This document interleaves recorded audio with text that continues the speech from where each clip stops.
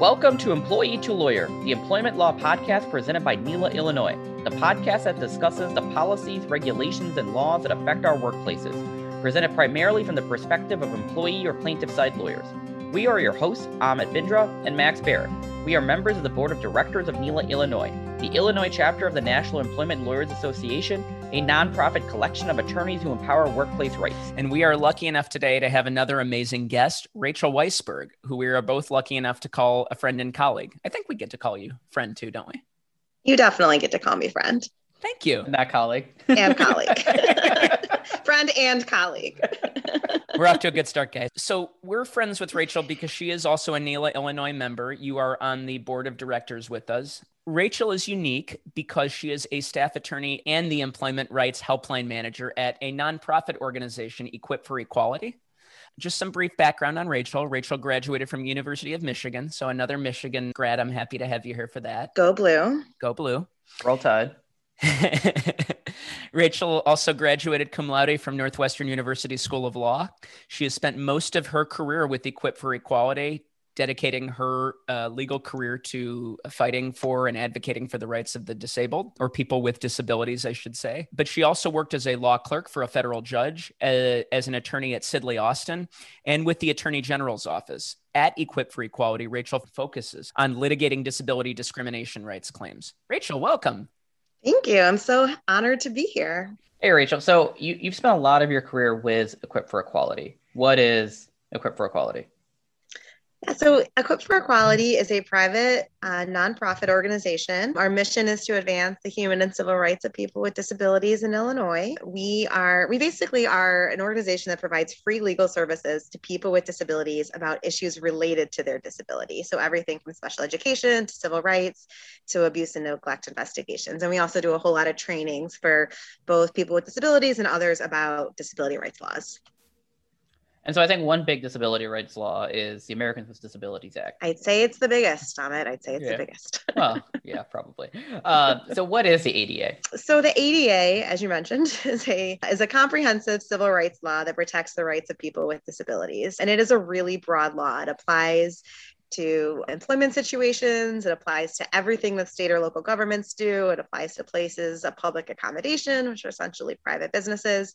Sometimes when I talk about how broad the ADA is, I think it's potentially easier to say what it doesn't cover. And really, the only things it doesn't cover are airplanes. There's another law that covers airplanes and private multifamily housing. But pretty much, I'd say almost everything else in the world that has some sort of component to it falls within the scope of the ADA. So under Illinois law, our local sort of baby human rights law that covers disability rights and then all the other categories of discrimination, the federal laws cover, and then some covers employers of one or more. Does the ADA cover, basically all employers as well, or are there size requirements from an employment perspective? Yeah, there's a size requirement in the ADA consistent with other federal anti-discrimination laws. And so under the ADA, for an employer to be covered, under Title I, which is the employment protections, an employer has to have 15 or more employees. But Title II, which applies to state and local governments, and Title III, which applies to businesses, they're covered regardless of their size or number of employees. It's kind of like their public facing activities that are protected by that are covered by the discrimination laws as opposed to their employment. So to narrow it a little bit, how does the ADA intersect with COVID-19, the current pandemic that's going on? Wow. Yeah. That narrowed it a lot. That really narrowed it down too. I know.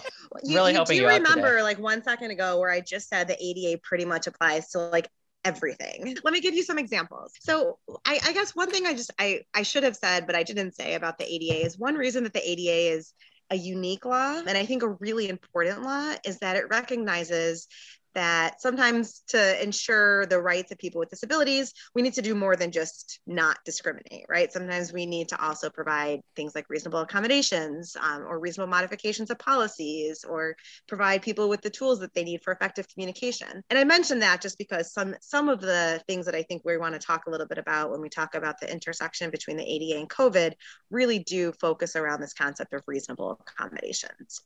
Should we start with employment and then maybe go from there? Or should we start with other things? Okay. No, so it's an employment law podcast. We have to. Okay, we will start with employment. We are all employment attorneys who care a lot about employment law.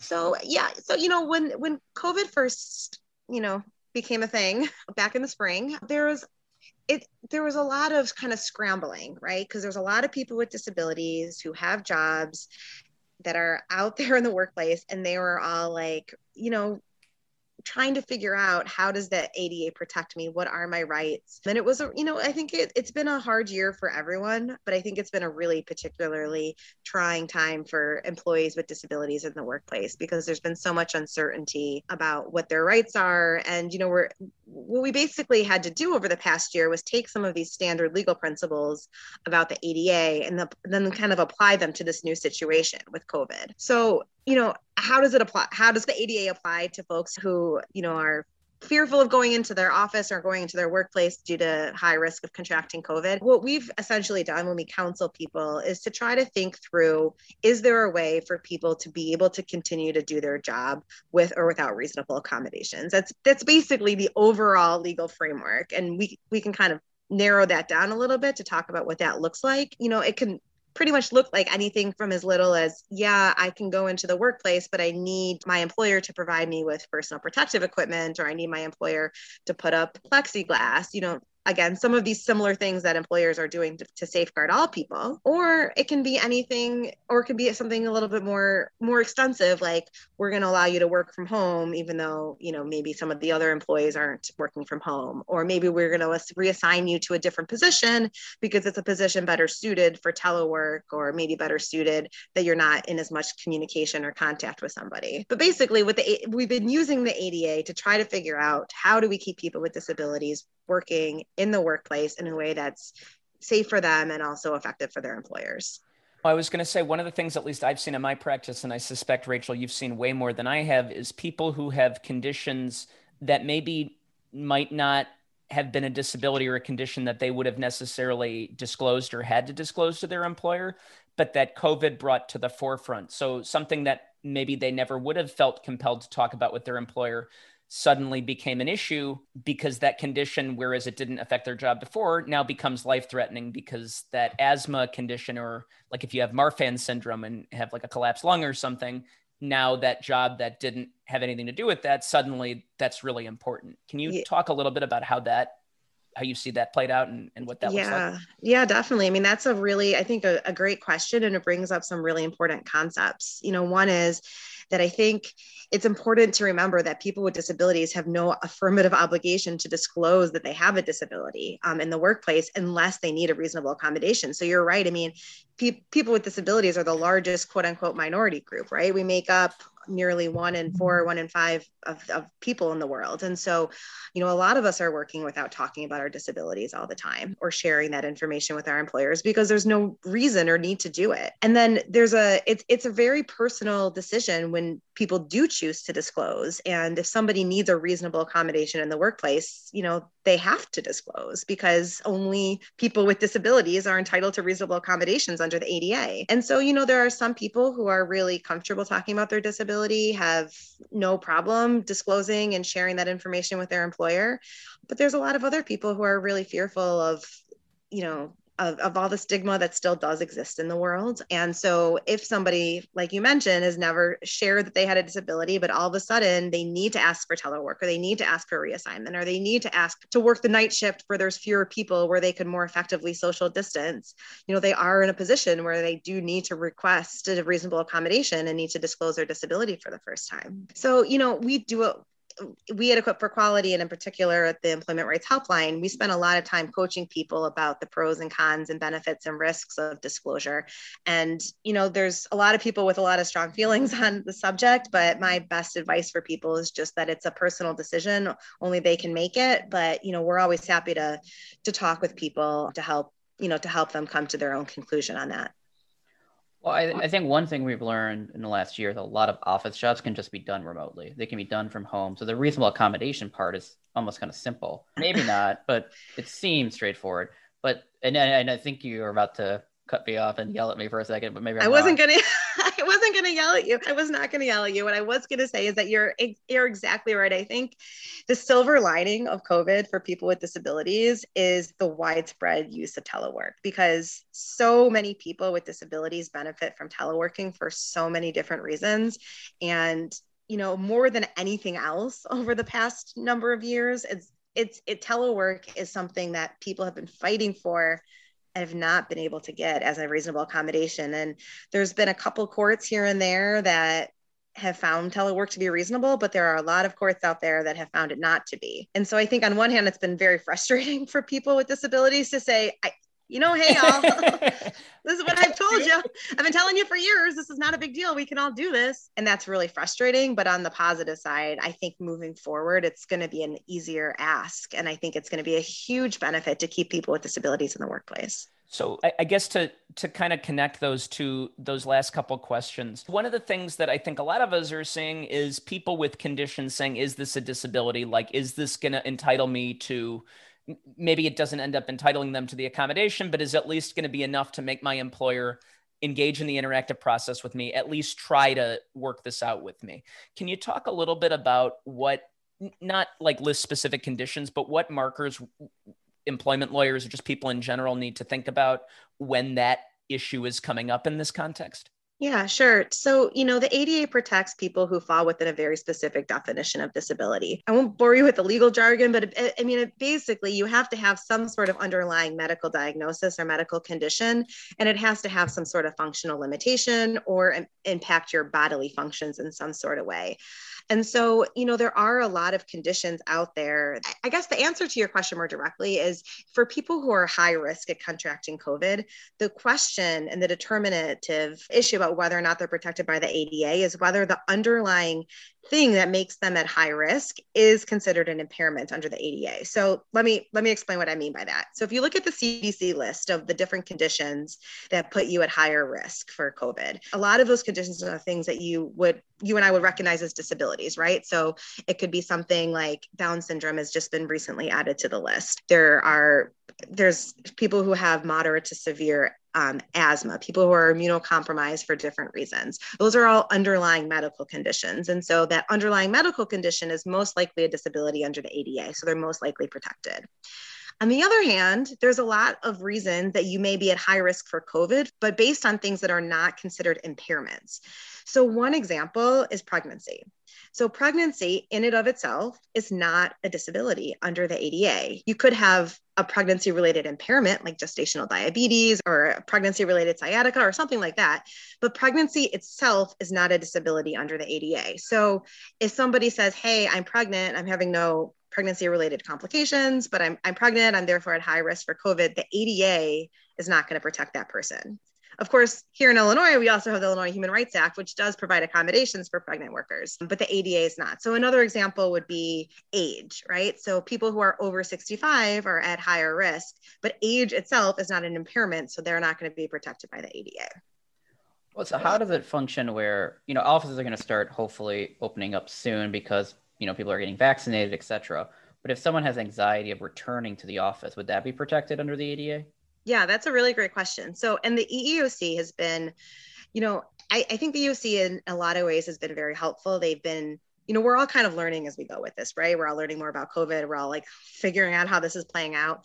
The EEOC has provided a document, like a guidance document pretty early on in the pandemic and has been regularly updating it. And one of the questions that they posed to themselves and then answered in their Q&A document was, well, what about a mental health condition, right? It's having anxiety or having a mental health condition I don't know that it's on the list of, CDC guidelines that put you at higher risk, but somebody could have a mental health condition that's covered by the ADA, and that needs to be accommodated in the same way that a physical disability would be. So, my answer to that is absolutely. If somebody has anxiety and that anxiety is triggered by the idea of going back into the office, then that person should, think through what sort of accommodations would work, ask their employer for an accommodation, and then engage in the interactive process to see what the options are.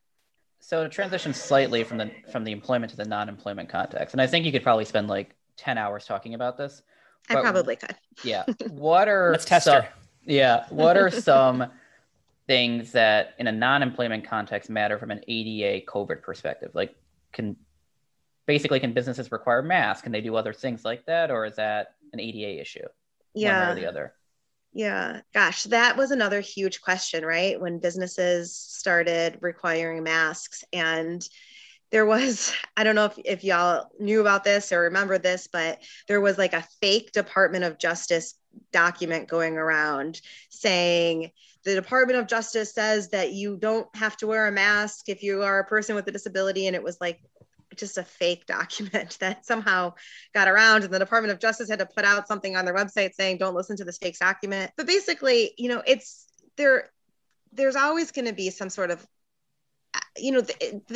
and the ADA attempts to balance employer rights and business rights with employee needs and customer needs. And, when we're in the middle of a pandemic, the ADA, the guidance that I've seen at least has suggested that, most stores can have mask policies, but then they need to provide some sort of reasonable accommodation if it's possible. I don't think that necessarily means you need to allow folks to just wander into your store without a mask, but it does mean maybe there's an alternative way to achieve the same service. So maybe it's offering curbside service for somebody who has a medical condition. Maybe it's allowing someone to go shopping off hours where people aren't in the store. Maybe it's offering some sort of online services. And so the idea is, how do we give people access to the goods and services without endangering other people? And again, we know that masks are really important to safeguard and stop the spread. But there was a lot of uncertainty for a long time about that. And, I don't know that I don't believe that I've seen any court cases specifically on that issue, but that seems to be where people have landed. I guess I didn't think about this before, but if businesses are allowing like curbside drop-offs, that type of thing, is that something that can be a reasonable accommodation in moving forward? It's kind of like the remote work from home, remote type setup. Yeah, that's a great question. Well, usually only, I guess the question is, is it something that somebody needs, right? You only need to provide reasonable accommodations or reasonable modifications of policy when it's necessary. So under Title III of the ADA, which applies to businesses, if you were a business that was built after the ADA was passed, you have very specific architectural requirements. But if you're an older business, you still have to comply with the ADA, but the standards are a little bit different. You have to basically remove barriers when it's readily achievable to do so. But there are some, really small businesses that have huge staircases and it's not readily achievable. And those businesses, we always say, you're not just exempt from the ADA. You need to figure out a way for those businesses to provide your services in an alternative way. And so we always would say like, well, okay, maybe curbside service is a way to enable somebody who's unable to navigate the stairs to get to your store, access. So I guess that this is a long-winded way of saying, I feel like that same sort of thing would apply. Like if there's a reason that somebody with a disability isn't able to access the store, then sure, let's think about these alternatives and alternate ways to get the goods and services. But otherwise, I don't know that it's just like something that's going to be necessary. But, it might be one of those things that it's a convenience for people. People like it. It's like this concept of universal design, right? Like sometimes we come up with an idea that's intended for certain groups that really benefit everybody. So maybe we'll see. Who knows what the world will look like in a couple of years. Rachel, one of the things, going back to a little bit back into the employment context, one of the things you mentioned was, requiring masks.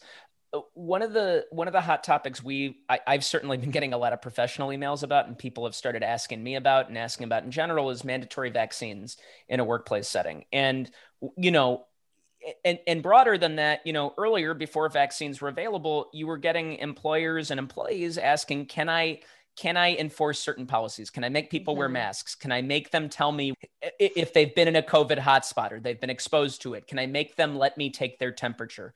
Can you talk a little bit about what the ADA normally protects in terms of employee privacy and what kind of exceptions workers may have to grapple with and maybe for their own safety, although privacy rights obviously are still really important and personal choice, but mandatory vaccines, all that other stuff that now people are sort of staring down the barrel at?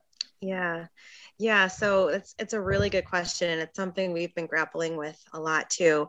So let me start with what the rules usually are. Okay. So usually there's different kind of stages. So the ADA restricts when somebody can ask a disability related question or require any sort of medical exam. And so taking your temperature would typically be considered a medical exam, right? Or asking somebody disability related questions about, if they have a fever or any of those types of screening questions that I think at this point in time, we're all pretty used to. So the question is, when somebody's an employee, those types of things are only permissible if it's job related and consistent with business necessity.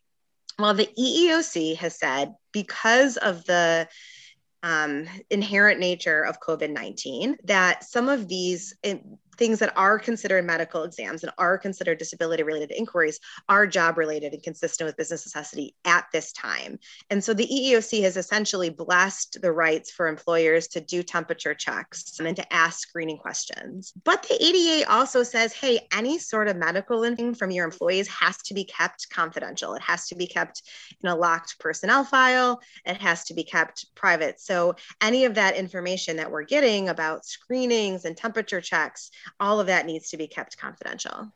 Max, you look a little concerned. Are you okay? I slapped by accident because I'm a klutz. I hit the wire. And so for a very brief second, my microphone and headphone jack came undone and you were talking into my computer and I became petrified that I had ruined all this last 20 minutes. No, that was a really good answer. Cool. I'm sorry. Well, I didn't finish. This is my anxiety coming up. So sorry for derailing it. Steve, ignore all of that crap.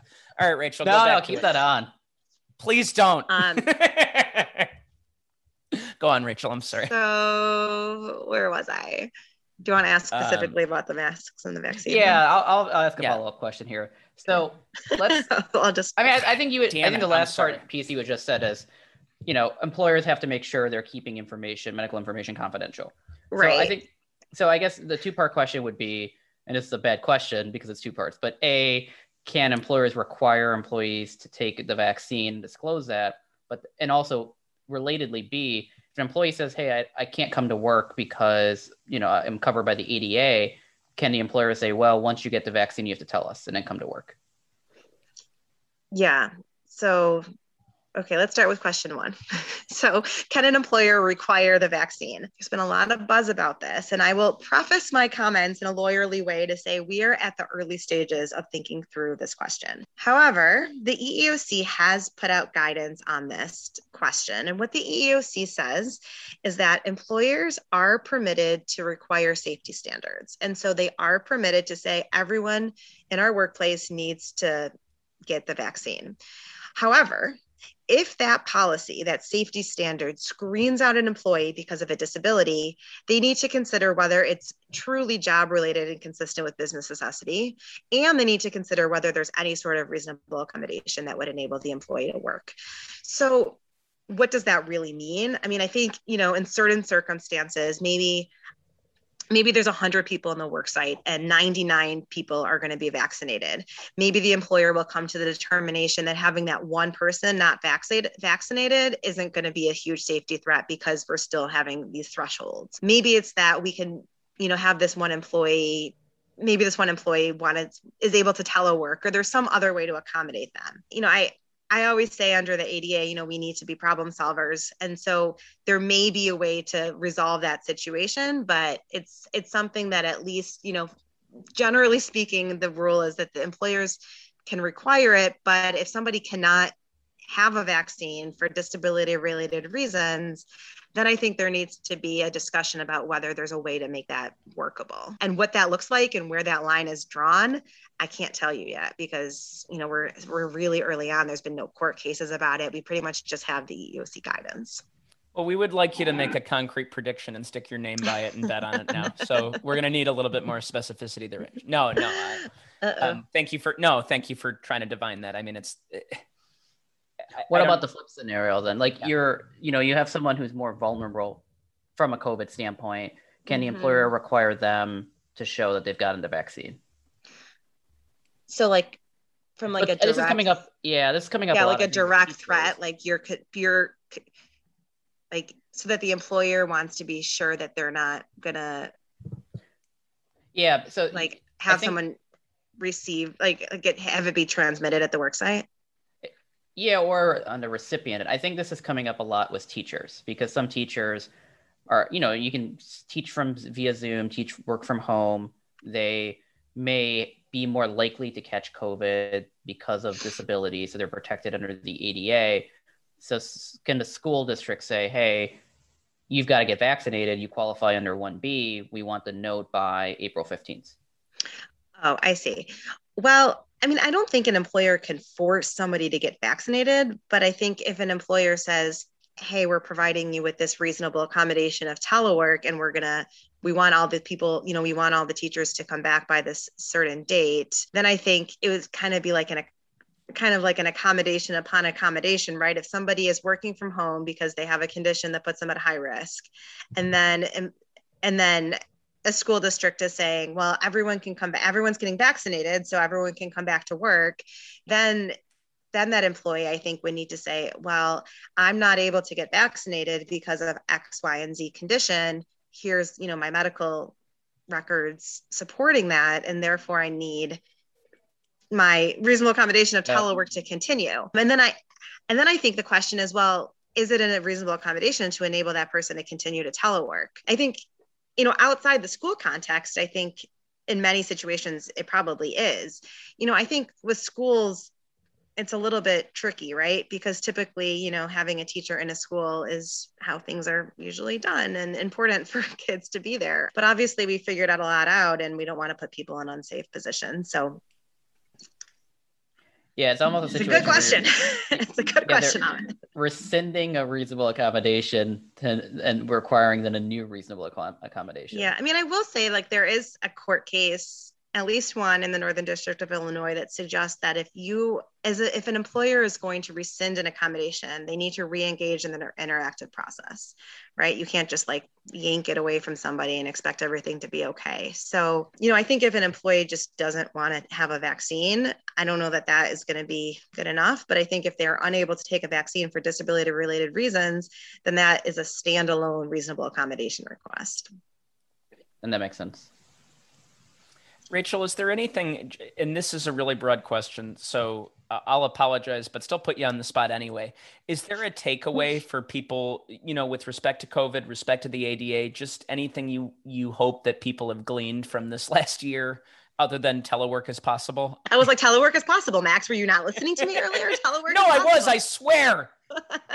Well, I mean, okay, I'm going to cheat a little bit and I'm going to continue on my telework as possible, but it's basically like a lot of things are possible. Like, look at what we have done when faced with these circumstances, right? Like, let's be creative. Let's support each other. Like, we can do these things if we work together and we work creatively and we think through different situations. But, I think we also, I gave a training last summer, and I gave the advice that I think we all need to be kind to each other. I think employees need to be kind to their employers who are trying to figure this stuff out. And I think employers need to be kind to employees who are really scared. And then I got a question like, where in the ADA does it say you need to be kind? And I was like, okay, well, it doesn't. But, kindness goes a long way. And I think, this interactive process concept yeah, you can go through the motions, but like, you're not going to do that effectively, right? And having a little bit of a sense of empathy on the other side, which I think we all have developed by kind of going through this like national trauma together. Hopefully, people will be willing to think creatively and work to try to find solutions. One of my favorite essays is David Foster Wallace's This is Water. And the takeaway I have from that is just, we should try to understand what people are going through, because everyone is, especially right now, going through vastly different things. Yeah. Like even on this call, like you two are both parents. I'm a single dude. So we're both going through different stuff, but it's difficult either way. Right. Right. Emmett and I kind of copped on our first intro episode that will someday drop, that we tend to talk at least once a week, usually about cases, but it bleeds into other stuff. Rachel, on our first recording tonight, by the way, got to listen to us gossiping about the latest trade the Milwaukee Bucks made. So that's an example. Great. But something Ahmed has said that I really like and I think is a nice mantra is, it's nice to check on people during this and just sort of see how everybody's doing. Because we're not meant or used to being this isolated and apart from one another. We're all really stressed out right now. It's hard. Well, and that's a perfect transition for our final bit for you, which is we're doing a shout out of the week. So it can be a TV show, it can be a person, it can be a book, it can be anything. We don't tell you ahead of time we're doing this. Oh my gosh. So you have a shout out of the week. Okay.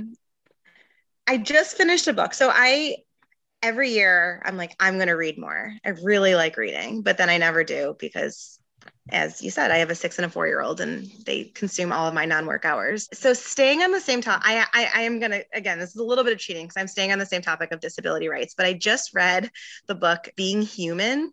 It's the memoir of Judy Heumann, who is an incredible disability rights activist. And, I fancy myself that I know a little bit about disability rights history, but I learned so much and she's just an incredible person. So I highly encourage anyone to read the book. And if you haven't seen the documentary, which has just been nominated for an Oscar, it's on Netflix called Crip Camp. It also tells Judy's story and the story of the sit-ins that led to the implementation and regulations for Section 504 of the Rehabilitation Act. So that's my shout out. We'll put both of those in our show notes. Rachel, if people want to reach you, if they want to get involved with Equip for Equality, or they want to learn more about it, or they need help from Equip for Equality or you, where can they go to do those things? Well, we have a lot of ways you can do that. You can go to our website, www.equipforequality.org. You can call the Employment Rights Helpline. Our number is on that website, but it's also 1-844-RIGHTS-9. Very catchy, I know. You can follow us on Facebook. You can follow us on Instagram. And anyone is also welcome to reach out to me directly. My email is rachelw@equipforequality.org, and I will route you to the right place if I am not the right person to talk to.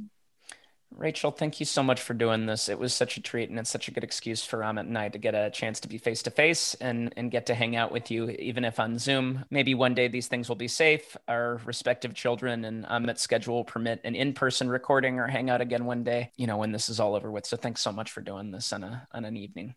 That would be great. Nice chatting with you both.